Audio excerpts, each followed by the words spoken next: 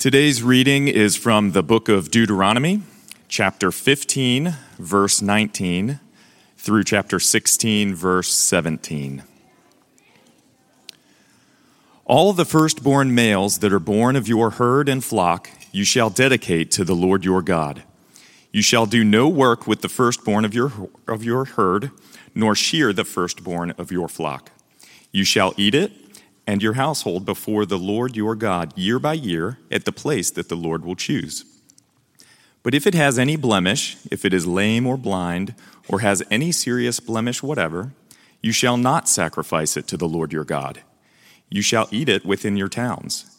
The unclean and the clean alike may eat it, as though it were a gazelle or a deer. Only you shall not eat its blood.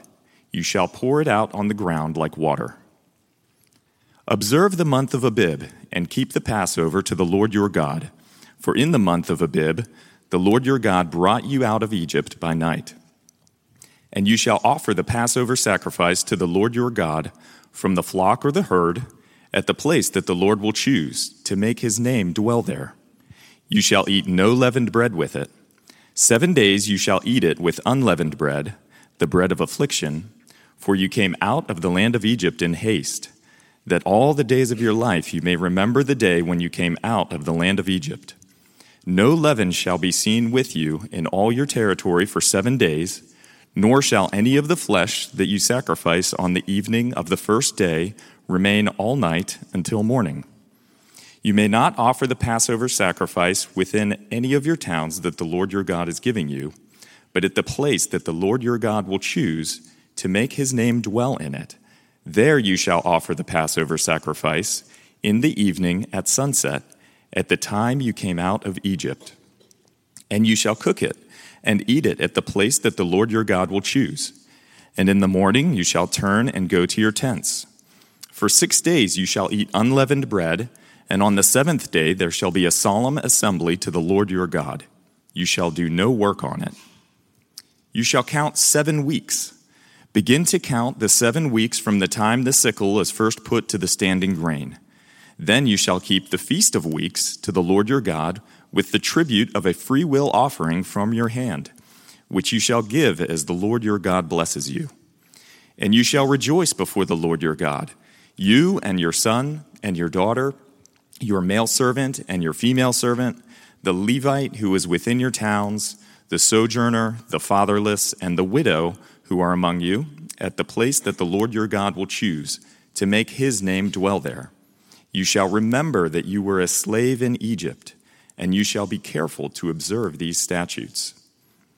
You shall keep the Feast of Booths 7 days, when you have gathered in the produce from your threshing floor and your winepress. You shall rejoice in your feast, you and your son and your daughter, your male servant and your female servant, the Levite, the sojourner, the fatherless, and the widow who are within your towns. For 7 days you shall keep the feast to the Lord your God at the place that the Lord will choose, because the Lord your God will bless you in all your produce and in all the work of your hands, so that you will be altogether joyful.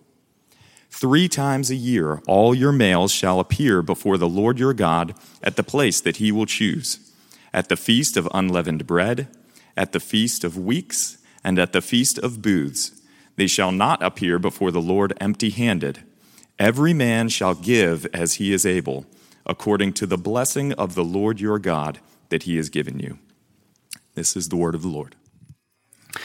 Sovereign Grace Churches, the family of churches, or denomination is the other word we would use for what Kingsway is a part of. We have what is called Shaping Virtues. Just the other year, we released a couple of virtues that we, as a family of churches, believe that encompass the culture that we have.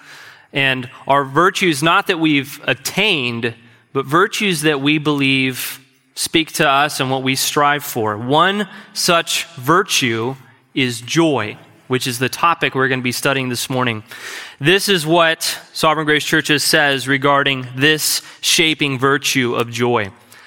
The gospel is good news of great joy for all people. As believers, hear and embrace the good news of salvation by grace alone. The natural response is to rejoice. In the gospel, God gives us himself, and in his presence, there is fullness of joy and pleasures forevermore. I love Psalm 16. Christians are commanded to rejoice in the Lord always, because the gospel is a source of joy that can't be touched by any circumstance in life. Even in our suffering and sorrows, we can rejoice, knowing this light, momentary affliction is preparing for us an eternal weight. What a phrase. Eternal weight of glory beyond all comparison. This kind of joy becomes contagious in local churches and is especially reflected in our corporate worship. Kingsway, I feel like we can say amen to that. That's what we feel in this room. I could have written that. That's what we could all say. It's so good. And that's what we're going to be discussing this morning as it relates to worship, to the Feast of Israel. And just to clarify a quick caveat, joy is different than happiness. Happiness is that emotional state that's dependent on your circumstances. Joy is what we just read. It is based on the bedrock foundation of the good news of the gospel. No one takes your joy away. Circumstances. You can cry when your dog dies. This isn't saying grin and bear it and just smile and say all is well in a robotic, apathetic way. We can, as Christians, we know better than anyone what suffering is like. But we, more than anyone, understand what true joy is, that fullness of joy the psalmist writes in Psalm 16. So, for the text that we're studying this morning, for the people of Israel, their worship would include 3 feasts. The Feast of The Feast of Passover and unleavened bread, the Feast of Weeks, and the Feast of Booths. These were pilgrim feasts. They were to go to, ultimately, Jerusalem 3 times a year. Once in spring, Passover, once in summer for harvest or weeks, and then once in fall for booths or tabernacles. Might be another title you would hear it by. And so 3 traveling pilgrimage feasts to Jerusalem. These feasts, again, occurred 3 times. And everything that we've been studying the last couple weeks in Deuteronomy kind of come to a close. This is a bookend to a section within Deuteronomy. When Matthew talked about the exclusivity of worship, God prescribes the worship. We respond to that revelation of worship. We don't go, well, I love God, so let me get out my box of crayons and a piece of paper and imagine what he's like. And then let me live my life how I think is right. And that, of course, has to please God. God tells us what to do because he spoke first. He made us. We're in his image. We are the creature. He's the creator. We don't create a God of our imaginations. We follow the God and Lord of the universe. Amen. So that worship is in this text of feasts, the Feast of Israel. But then also what Quinn talked about 2 weeks ago relating to tithing and sacrificial, generous worship. That's also present in this text. So we learn that worship is exclusive and there is a prescribed, privileged way to worship the Lord. There's also an aspect of worship that is sacrificial. It's giving. True worship requires some skin in the game, if you will. And so for us this morning, also, Deuteronomy 14:23. Look with me really quick there. 14:23. So this is in Quinn's text that he preached. Notice what he says. So Passover, you kill an animal. In harvest, you give grain. In fall, that's when wine, grapes, and olives are all there, all right? So those are the three things you're bringing with those feasts. Notice what the tithe requires in verse 23. All right, here we go. And before the Lord your God, in the place that he will choose to make his name dwell there, you shall eat the tithe of your grain, of your wine, and of your oil, and of the firstborn of your herd and flock, that you may learn to fear the Lord your God always. Wait a minute. We're talking about that here this morning. So worship and celebrating and privileged worship are all connected together. Who would have thought on the math equation, all right, guys, stop doing it the way you want to do it, obey God the way that he tells you to do it, and put some skin in the game. This plus that equals what? We would all say, something I don't like, if we were honest. If we were being honest. Now, I'd prefer, I've got some management skills. I can kind of tell you how we can optimize what worship could look like.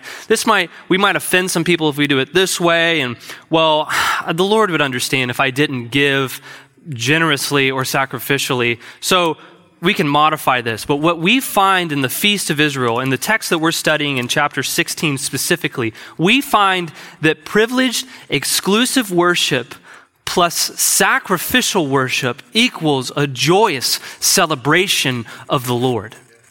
What a combination we have. So to worship God as he prescribes and to do so generously and sacrificially is a communal act of joyous celebration. This isn't just individuals, me and Jesus type persons that are going to Jerusalem. You brought your family. You went with all of Israel. Your neighbors were going to Jerusalem. It was communal. It was communal in nature. And it was a celebration. It was joyous. There was wine included. It was a good time. It was a party. And it was worship. It was worship. In verse 15 of chapter 16, I believe this to be the summary point, the purpose of all three of these feasts. All three of these feasts. This is what Moses says. So that you will be altogether joyful. Worshiping God as he tells us, obeying his loving rule in our lives, and offering what we have that was only there because he gave it to us, results in the happy state of joyous celebration as God's people. One of the other distinctions between the worship that we've been talking about in weeks prior and the text we're looking at today is that when we look at the prescribed nature of worship and we look at the sacrificial nature of worship, that's what I'd say is a vertical line between us and God. This is speaking a lot of how God wants us to respond to him. And this text is no less vertical in a sense of how God wants us to worship him. But I want you to notice that the axis has changed to horizontal. The idea behind this feast and worship is that it's celebratory, that it's we get to enjoy something, and that it's not just we individually, but it's us as the church, and not just us as the church, but those that are far off, the widow and the fatherless, the sojourner, the ones that are less fortunate that we've lent credit to, as Matthew taught last week. The question that's raised from this text for us, Kingsway, is, do we view our sacrificial, generous worship of God as he prescribes in his holy word to be a celebratory, regular, communal activity? We're really good. We're really good as Bible-believing Christians to go, God said it, you better do it. La, la, la, la, la. I'm not hearing you. You have to obey. Do this. And make sure it hurts a little bit when you give. How often do we run to the other side, to the tone of this text and say to worship the Lord, as Psalm 16 says, is fullness of joy. For you to give up idols, for you to repent of your sins and turn to Christ is not living in a box. It's blessedness. It's the good life. It's everything that you wanted with that silly thing that you're pursuing. And it's more, because this promised something it couldn't deliver. But Christ Jesus delivers everything we thought we wanted and more. Because we are made in his image, and he as creator knows. He knows our form. He knows our need. And he generously supplies it all in the cross of Christ. These feasts inform the attitude and the affection we ought to have for God in every season of our life. Just as they are in seasons, we go through seasons. None of us are farmers, maybe some of us are farmers. I know I have livestock. That's what bees are technically. So I can relate a lot with this. But we go through seasons in our lives. And the feast inform the attitude and affection we ought to have for God in every season of our life. Joy isn't like, all right, guys, when you get saved, I know it's great. Here's some joy. Make sure you enjoy that great virtue and this great fruit of the gospel. But when this happens, I'm sorry. That's just not on the menu this week. That's a seasonal attribute of the gospel. Not available now. But just wait, in a couple weeks, it'll be back on the table. For us, the attitude and response of joy is on the table at all times for all who have turned to faith in Jesus Christ. Prescribed, sacrificial, and joyous worship are for happy and joyful Christians. Worship is for the downcast and heavy laden. Worship is for the overwhelmed and the worried, the anxious, the suffering, the victim, the outlier, the doubting, the cynical, the embittered, the cold and apathetic, the burnt out, those that feel lost as a pilgrim. Note that these feasts were for the priest, for men and women, the widows, the bondservants, the needy from your town. These feasts cover the literal seasons of Israel's life and the quality of life of everyone in Israel. And yet, Moses prescribes these feasts. Obedience demands that they celebrate. Everyone is welcome in Israel to come to these feasts. Grab your neighbor. We're going to Jerusalem. We're having a party. These feasts represent a regular cadence, a recounting of the gospel, not to stir up a self-righteousness, not I believe in Jesus and that cross, and you know what? I've made some great life decisions and you haven't. And so this is just a reminder that I've done some great things in my life and you probably need to catch up with me. Not at all. The gospel of Jesus Christ, as we've taught in this pulpit and believed in this church and affirm and proclaim thoroughly, is not by any works that we bring to the table. Christ Jesus died for me, and God opened my dead eyes to see something I would have never seen apart from his grace. That is the only reason. And God, as a continuing grace, says, church, lift your eyes to Calvary. Make a purposeful, repeated point to not forget.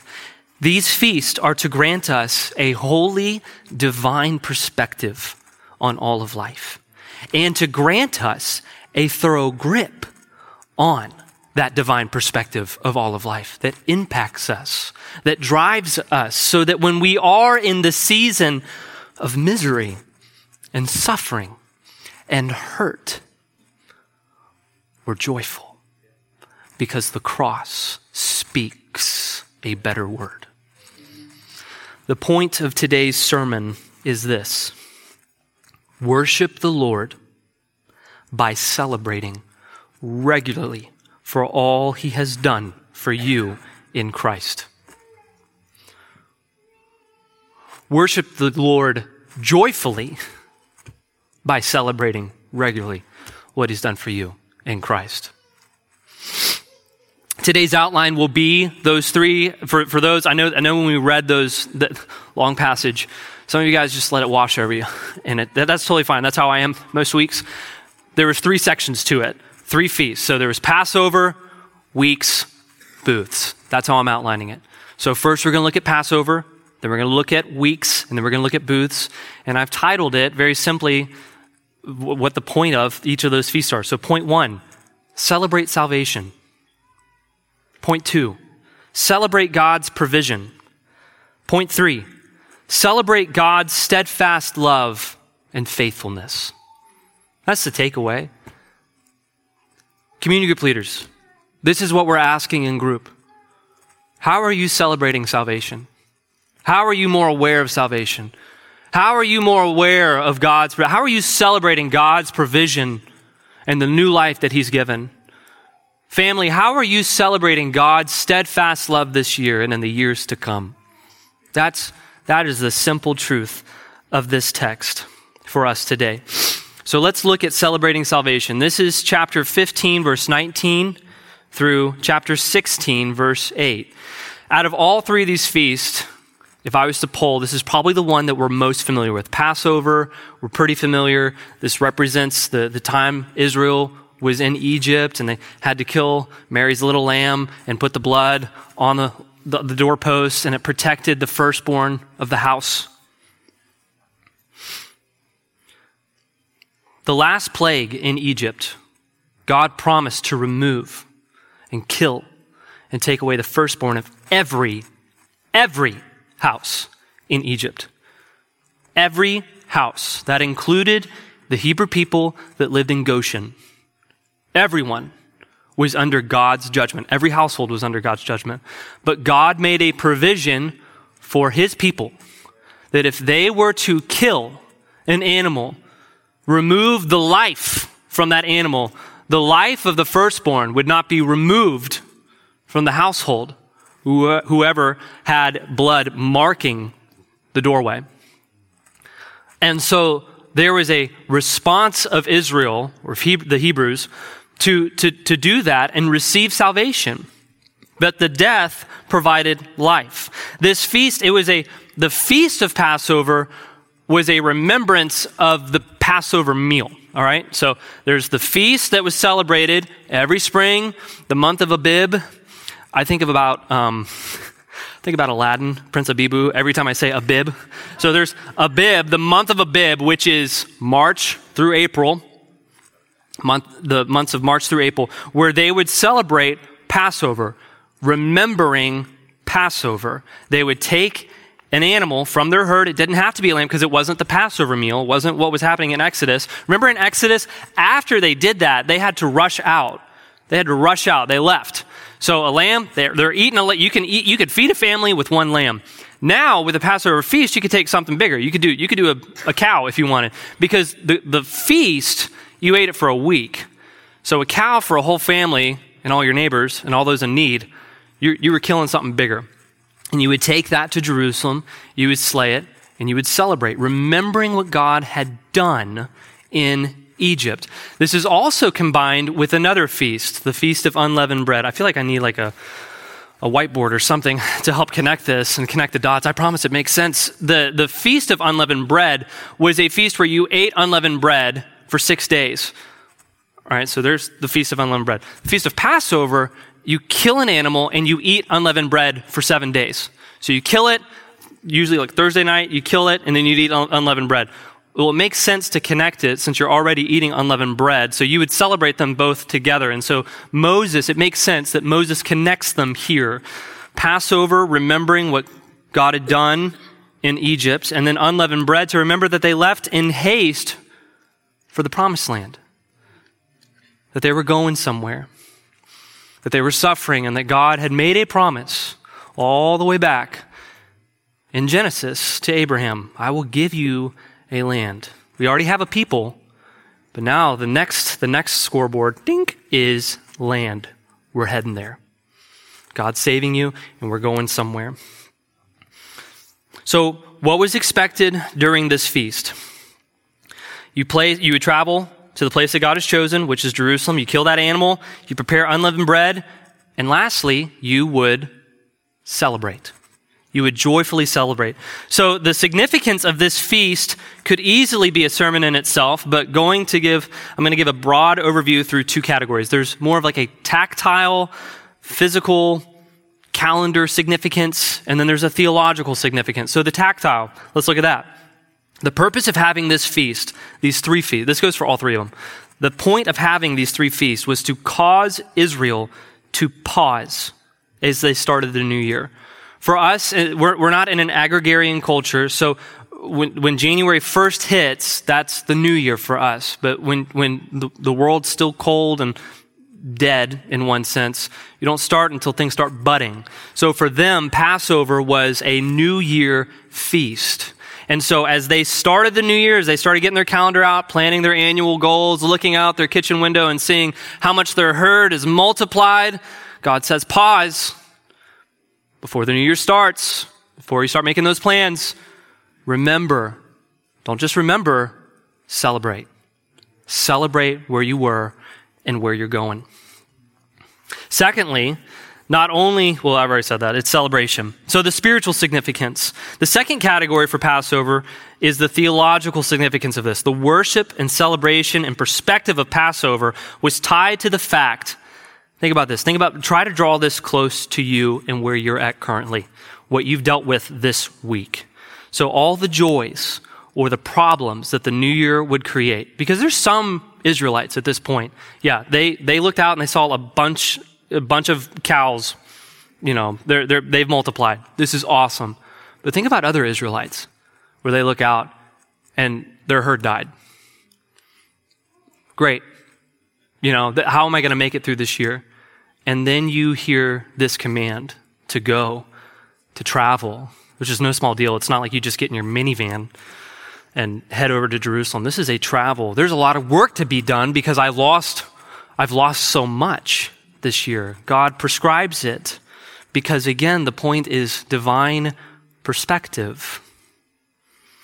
God's people during this feast not only thought about who they were, but of God who was their salvation. So think about the whole, yes, life, the cows are dead or the cows are alive. All of that was possible because we exited.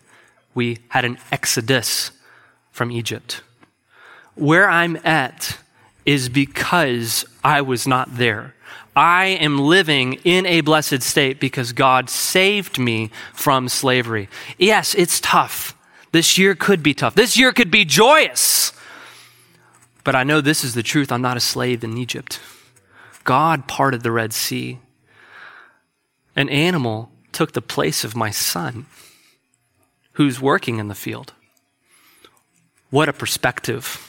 What a reason to celebrate. And so they would go, and it wasn't just a casual celebration. This was the people of God existing in the land and being saved from Egypt. Again, being impossible apart from the grace and the mercy of God. They traveled on the road to Jerusalem, and the soil their feet touched was the land that God promised in Egypt. It's not only just a celebration. You get to walk with your family, with possessions, when you once had no possession, in a land you once didn't own, with a family that could have died. And you get to go to Jerusalem, the place where God's presence was. And you get to celebrate and be joyful for what he's done for you. So for us as Christians, what does it look like to relate to Passover? An Israelite could say, once I was a slave, but now I'm free in a physical sense. We as Christians get to say so in a spiritual sense. Once we were enslaved to sin and death, but now in Christ, through his exodus, through him dying, not just for my firstborn, but for my whole household, for the people of God, now I am free. And I have something far better than land. I have been blessed in the heavenly places. What Matthew read, Ephesians 1, verse 3. So should we practice a Seder meal? Should we commission Quentin Cools to go to Jerusalem and with a group of us, and we bring our cows and offer a sacrifice? Is that how we are to worship in this text? Absolutely not. Absolutely not. Under the new covenant, there is no authority of these feasts in our lives. These feasts point to a greater reality of new wineskins. And as the New Testament would say, it would be foolish to put new wine in old wineskins. We do not celebrate these feasts, period. The reality of these feasts for us today is that the Passover lamb is Jesus, and that Jesus died for his church, and that we are here regularly meeting on Sunday mornings, practicing the Lord's Supper, which we will have at the conclusion, remembering and celebrating the state that we have this year because of Jesus.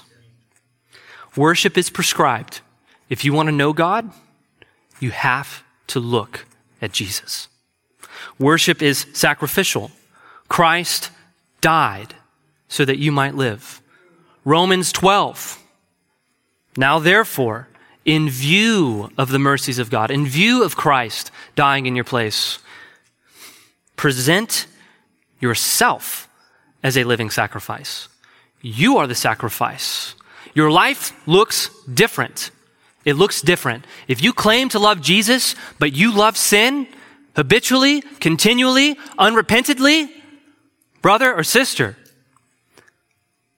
there's pause. Because what the gospel teaches us, new life means new life. God saved us from something to something greater.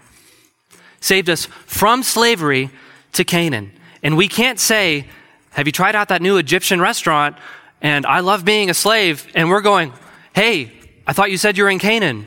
Well, I'm just visiting Egypt for a couple days. Don't worry about it. Inconsistencies. We are called to a new life. But the glorious truth that we get to excavate from this text, that we get to remember often and regularly, that we get to be joyful, is that the load of my sin was taken, and all of it. And I was given new life in Jesus. I was adopted into God's family through Jesus. I was given his Holy Spirit that sanctifies me, moves me from one degree of glory to another, from one degree of Christ's likeness to another, and that I have an eternal hope one day. That's reason to rejoice, Kingsway. That's the point of the feasts. So let us be intentional when we come in, and this is the other thing. This is a regular meeting. We meet here every Sunday. We go to community groups. We meet with one another. Those are regular, but I want to lean in. Just because you attend those things, lean in, ponder. Are you celebrating? Are you joyful? Don't be offended when someone asks you, brother, are you celebrating? Is the gospel good news? When someone tests that in your life, they love you. Because the gospel is good news. It is thoroughly good news. So for every Christian in this room, we ground in light of this text every year, in every season, in every event, every happy moment, every trial that we face, every grief that we bear, in light of the joyous reality of Jesus saving us from our sins. We use regular gatherings and intentional moments to teach our souls again and again and again the gospel of Jesus Christ. That's what Passover teaches. Remember first your salvation. So let's turn to the Feast of Weeks. Point 2, celebrate God's provision, verses 9 through 12. The second annual pilgrim feast of Israel is referred to by Moses as the Feast of Weeks. Elsewhere, you might find it being referred to as the Feast of Harvest, of First Fruits, or Pentecost. Lots of names, it's the same feast. I'll be saying several of them. Don't be lost. We're all together on this. The second feast. So what could we expect from the Feast of Weeks? It gets its title. Look at verse 9. Look at verse 9. Begin to count the 7 weeks from the time the sickle is first put to the standing grain. All right? So imagine you're in Israel. You got a bunch of grain. It's harvest time. It's summer. You got wheat and barley. All right? And you take that sickle and you start collecting. The first time you hit that, that's when the timer starts. And then 7 weeks later, and one day, you celebrate. You celebrate the Feast of Weeks because it's supposed to represent harvest. So that is 7 times 7, 49, plus 1. My math's impeccable. 50. So 50. When you look at the Old Testament the Greek translation of the Old Testament, the LXX or the Septuagint, in Greek, 50 or 50s is Pentecost. So 50. That's where we get Pentecost from. So from the time the sickle hits, 50 days later, you're throwing a party, the Feast of Harvest, Pentecost, all right? So you're thinking, wait a minute, I know where that's going. Yes, you're right. We're going to get to Acts 2 in a minute. So where Passover gave a blood sacrifice in spring, summer you give a wheat or a grain sacrifice, wheat and barley, and Israel was commanded to take the grain from harvest, the first fruits of their harvest, and go to Jerusalem again. Another party. I would love if we did this 3 times a year. We just had a ginormous party. Maybe like a barbecue or something like that in spring, and then we can do salads in summer, and maybe instead of wine, we can do bourbon in fall. Who knows? So Moses also gives us another reason Israel was to observe this feast, which was not said, note this, when you read about the Feast of Weeks in other places in the Old Testament, it's usually just referred to as harvest. The reason for it, you got grain, tithe to the Lord, give to the Lord, celebrate the Lord. But Moses adds a caveat here that's not in the other places. He says this in verse 12, you shall remember that you were a slave in Egypt. So he grounds the feast with the same reason for Passover, your salvation from Egypt. So you remember your salvation in spring. I couldn't have been here. My household couldn't have been here apart from God saving me from there. I'm enjoying God's blessing here. I'm saved. I once was a slave. Now I'm free. And now the fruits that I enjoy in this life, the harvest that I get to enjoy and feed my family in this wonderful land that God's provided. You want to know why that's there? Because I saved you from Egypt. That's the ground for this feast. So blessings or a fruit of salvation, which I get this sometimes where people ask, why do you guys talk so much about Jesus dying on the cross? Can you just move past that onto something? There's so much else that we could talk about as a church. We could talk about end times or who knows what else is on the table. But Jesus on the cross, we get it. He died for our sins. Note the text. Everything else in our life, the blessings that we incur in life, is because Christ died on Calvary.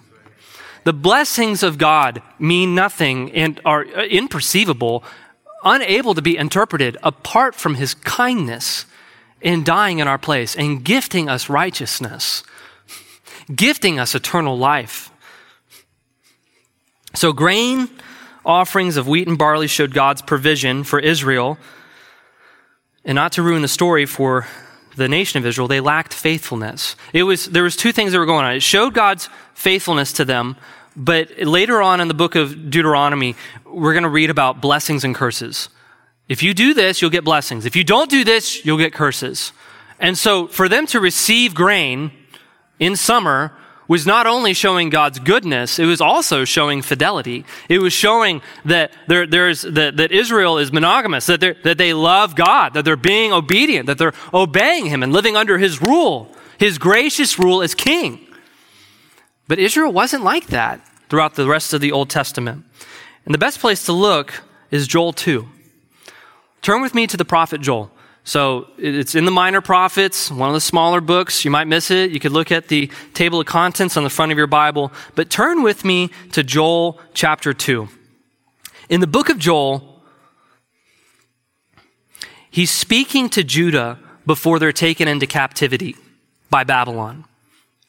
And the reason for the letter is 2 events that are not at all disconnected, all right? So also remember, the Feast of Booths, the last one we're going to go through, wine and olives, all right? So, or grapes and olives, wine and oil, all right? So he's talking to Israel who is following idols, they're being unfaithful, they're not following the Lord, and over here we have a bunch of droughts and a bunch of locusts that are eating the grain.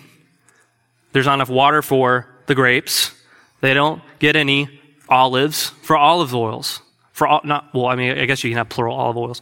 So what Joel is doing is connecting these 2 thoughts together. Your worship and the curses that you're receiving in the land are not disconnected. They're very much connected. You're not worshiping God. You're not following him. You're not being faithful to him. That's why you're incurring these locusts and this drought in the land. Furthermore, the barley and the wheat. Think about this. It's a vicious cycle. So if you're an Israelite and you're trying to worship God and obey him by going to the feast, do you have the means to worship God, to obey these feasts? If all the locusts and the drought have killed all the wheat and barley, can you go to the Feast of Harvest and celebrate? If all the droughts and the locusts have eaten all of the grapes and the olives, can you celebrate the Feast of Booths? No. It's a vicious cycle that's going on here. But look with me, Joel 2, verse 24 through 27. God calls Israel to repent. He calls them to repent. And this is what he says. The threshing floor shall be full of grain. The vats shall overflow with wine and oil. God's grace allows for worship and celebration to be restored. Joel's talking about the feasts of Israel in this text. I will restore to you, this famous verse, I will restore to you the years that the swarming locust have eaten, the hopper, the destroyer, and the cutter, my great army which I sent among you. You shall eat in plenty and be satisfied, joy and blessing, and praise the name of the Lord your God.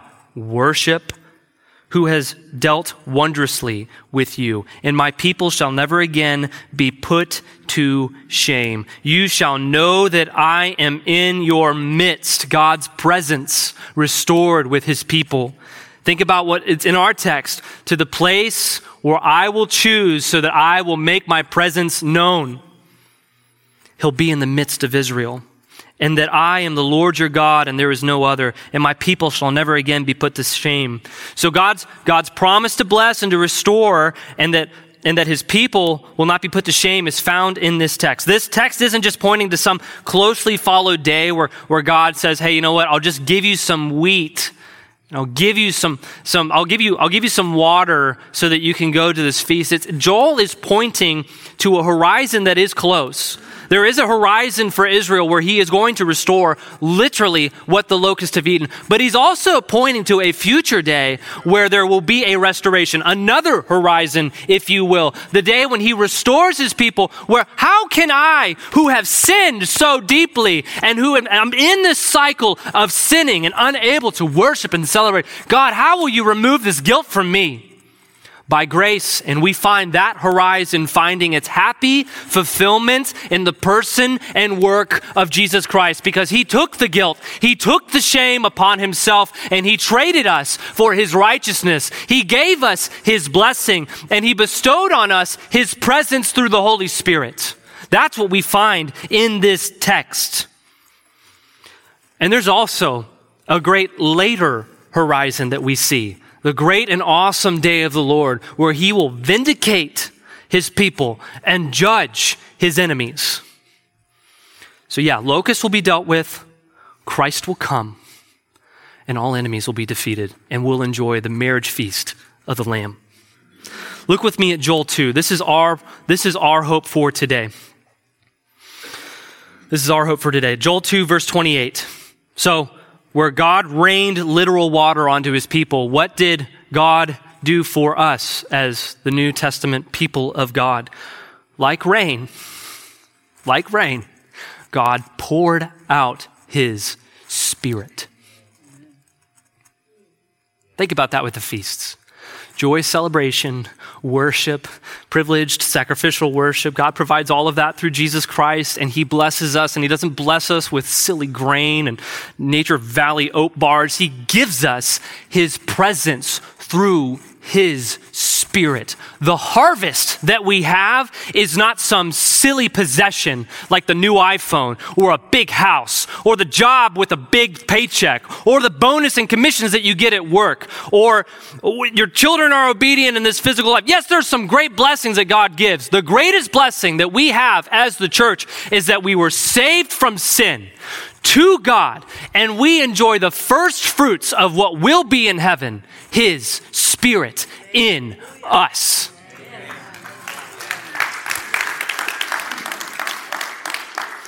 We have new life, and life abundant in the gospel of Jesus Christ. The feast of harvest. We have much to celebrate and be joyful for. He pours out his Spirit to us, just like rain. He gives us himself. Furthermore, I know I'm running on time, but I have to say this. Note that there is a period of time from that restoration that we see. So there's locusts that we'll get rain for that, and then there's Christ will come. There is a period of time that Joel is talking about that will be between the Spirit comes, and then there's the awesome day of the Lord. That's what we would call in the classroom the church age. So God's going to come one day, and between here and there is the age where we get to enjoy the Holy Spirit. Not just in Acts with the apostles and when the church was founded because we need a little nitro to make sure that the church started. The church age is defined by the Spirit that is in the text of Joel 2. And that the primary is that we receive God's presence, that worship and celebration is restored, that we can be and respond to what God was calling in the book of Joel to repent and to live holy lives. That's primary, but we also see the gifts present here. There are gifts. You're young and old will have visions. They will prophesy. If that makes you uncomfortable, let's read a little bit in Joel 2 for next time. Matthew can hit that next week.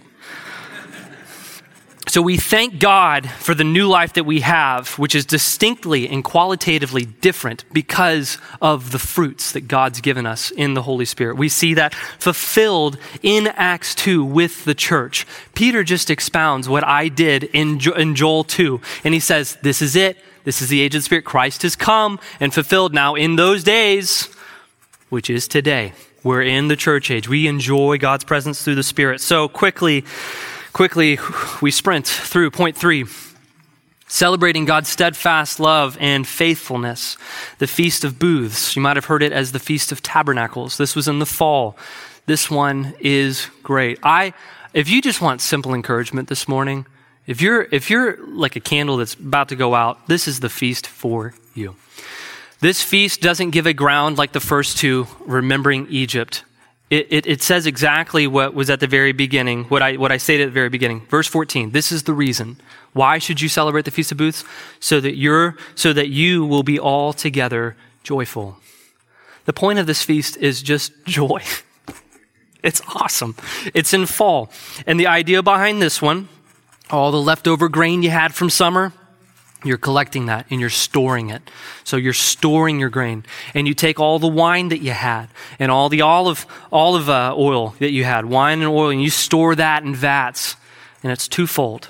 One, you look back at the year and you say, thank you, God, for how you've provided everything that I've needed this year.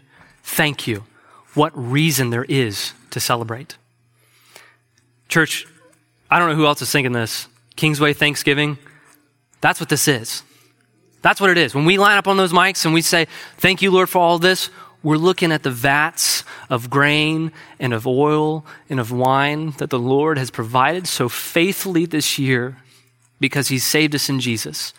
And we're just celebrating. We don't have to hyper-spiritualize it.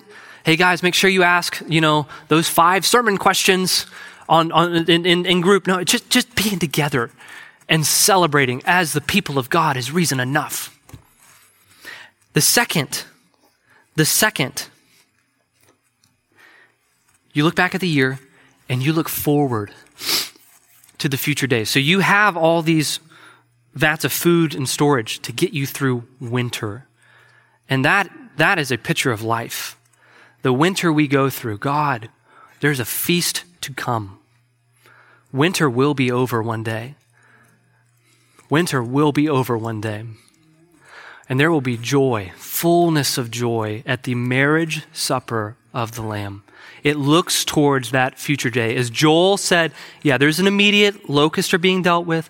Christ is coming, but one day God is going to vindicate his people. And he's going to rid all enemies. Sin and death will be no more.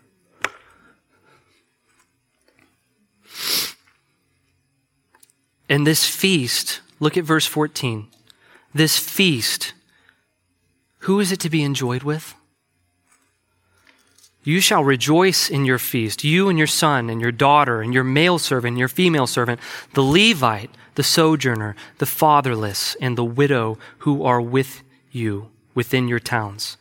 Celebration within the people of God includes more than just people within your cliques and seasons of life.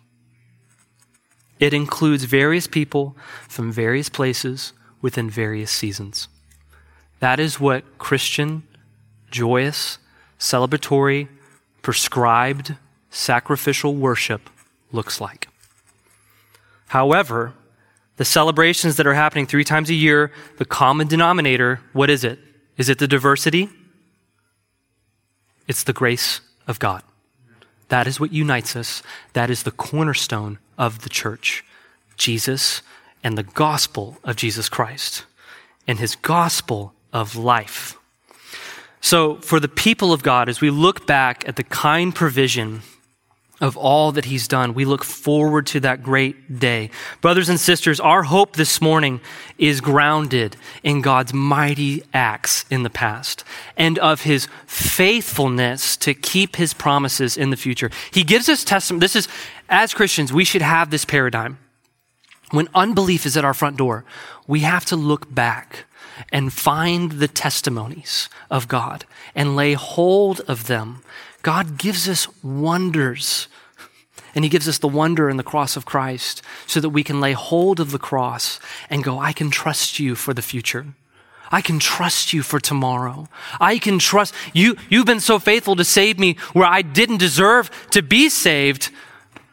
You're worthy of trust for tomorrow. So Christian, as we conclude, we need to regularly and intentionally worship God by not forgetting our new Exodus, where Christ died so that you might be saved. We don't forget the first fruits of our salvation, which is the new life, the new qualitatively different life that we have through the Holy Spirit. We don't neglect the storehouses of how God has been so kind to us this year, provided for us, been steadfast in his loving care for us, and we don't forget his promises of our future hope in heaven. That's the point of the feasts. That's all. It's all of salvation in one really long sermon. It is all the goodness of God wrapped up in celebratory worship. All of salvation with joy.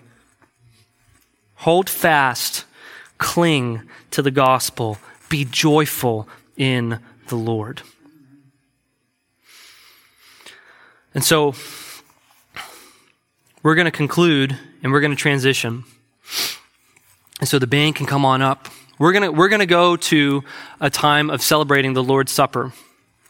The Passover meal, we celebrate a new Passover meal as the church.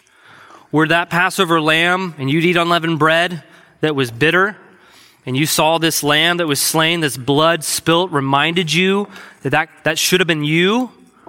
We as the church come together as the new people of God, where Christ instituted bread and wine, representing grain and grapes, and we feast on Jesus. We look back at what he's done for us in paying for our sin. His body broken for us and his blood spilt in our place. But I want us to, well, I'll get it after we sing this song. Don't get ahead of yourself, Collins.